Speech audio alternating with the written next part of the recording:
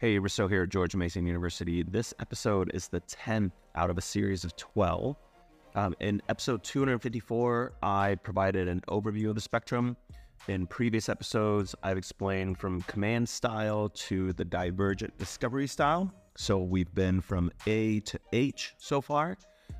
We're getting closer to the end of the series, and you can find all of the past episodes below this one in your podcast feed. So today, I'm going to talk about style I, the learner-designed individual program style. This style is student-centered. The learners take over a lot of the important decisions in their learning experience. And what this means is that the learner is going to decide the objectives, procedures, and assessment of their learning experience on a specific topic that is still chosen by the teacher. So let's start with an example. The teacher selects the topic of non-traditional games. Instead of the teacher choosing one specific game and teaching that to the learners, the teacher has the students go out and research non-traditional games that they can practice outside of the school. The students will be responsible for designing their own individual programs on non-traditional games. To do so, they'll decide how they will engage with the topic. They can decide to first look for places where they can practice a game in their neighborhood, and then decide if the game is to be played alone, with their friends, or let's say with their family.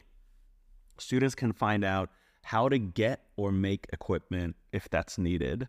And then the students are going to have to plan how they will learn the concepts and the skills of the games, how they will assess their progress, and how the teacher is going to be able to support them in that process. So the teacher sets expectations and chooses a general topic. Most of the other decisions are now passed on to the learners. The characteristic that defines the learner-designed individual program style is the independence that the students have to discover a structure to solve an issue or problem. When we look at the anatomy of the style, the role of the teacher is to choose the general subject matter logistical decisions for the learners. This means that the teacher is responsible for pre-impact set, so the planning of the learning experience.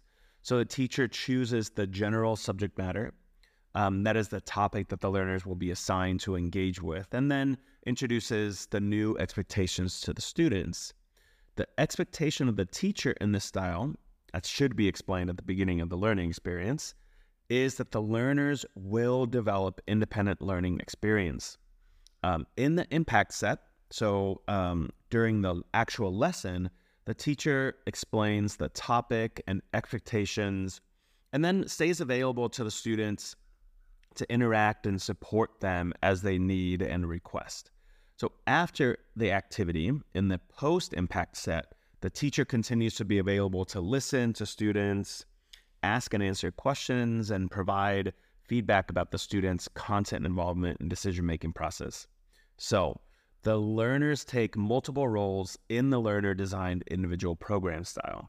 They're going to be responsible for designing their learning program by making behavior and logistical decisions like 1, deciding how they will investigate the topic, 2, producing questions to identify the process and procedures to solve problems, 3, choosing the performance criteria, meaning they are deciding how to assess their own performance, and 4, deciding how they will keep the teacher informed of their plans and progress.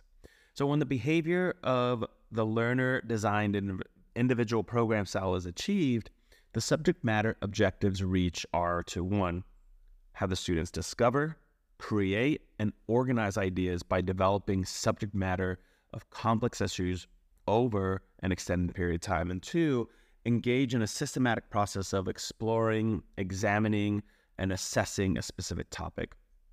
And finally, the behavior objectives are to 1, allow students to experience increased independence by accommodating their individual ways of thinking and performing tasks in order for them to solve problems, and 2, encourage learners to exercise perseverance and tenacity, and finally, provide self-directed opportunities.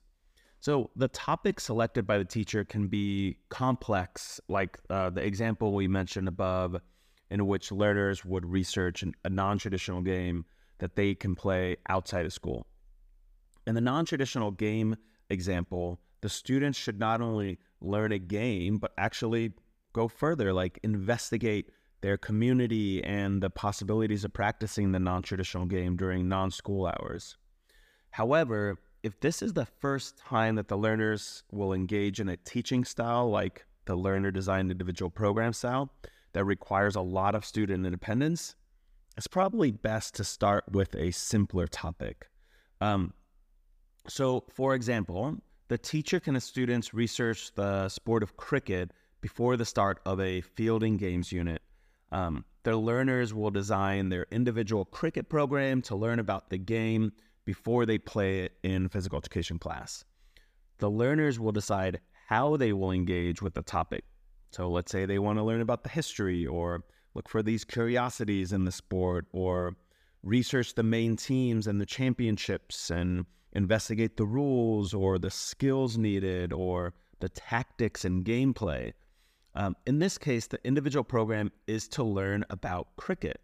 Since the topic is related to one sport and the theoretical part of that sport, the individual program of cricket can be confined to a shorter investigation that doesn't take as much time to complete like we did in the non-traditional games example. So it's important to note that teaching through the learner-designed individual program style does not mean that that the learners can do whatever they want. This style takes a highly disciplined approach that focuses on developing the cognitive and creative capacities of the learner. It has to do with examining a topic or a problem to discover its components, their relationships, and the possibilities of ordering or sequencing these components. What this means is that the students will not just learn facts about, but also identify categories, analyze the information that they are learning, construct a plan related to the topic at hand. So in the end, the learners will have to use all the skills that have been developed in the previous styles of teaching. Also, in the learner-designed individual program style, the teacher is not passive or absent from the lesson, and the learners do not work in isolation. Rather, the learner-designed individual program style requires a strong communication bond. The teacher constantly reassures and guides the learner's individual design process of learning. This means that the students keep the teacher informed, and the teacher observes how the students are thinking and making decisions. Now, this style can be used in any age group. However, students who don't know or don't have the experience in the content area are proposed by the teacher or with the discovery process, they're not going to be able to engage in this style of teaching very productively.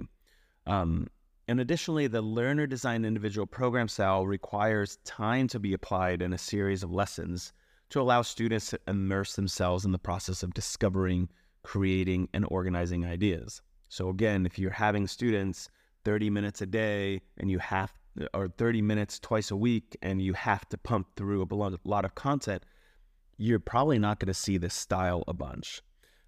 So once again, the teacher has to have patience.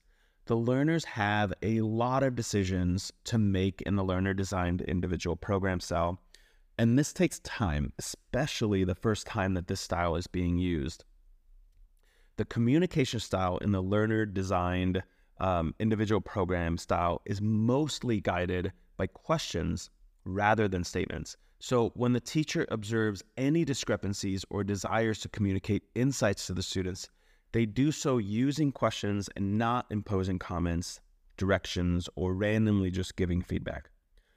Only after learners have made their own assessment will it be appropriate for the teacher to provide value or corrective feedback comments. So that's all we have for you on this one. Once again, I encourage you to download the book. It's free. You can get great examples of how the spectrum is applied in PE and resources that could help you successfully integrate the different styles of teaching in your classes. We have 2 more styles after this one to explain, and those are going to come out in the next 2 weeks. I want to thank Alba Rodriguez, as always, for her help in producing these podcasts. into the Spectrum Institute for the free materials they provide to everyone. Remember, the blog versions of this podcast are found at the hpewebsite.com/blog. They're a few weeks behind, but in a few months, all of these are going to be out. So thanks for listening.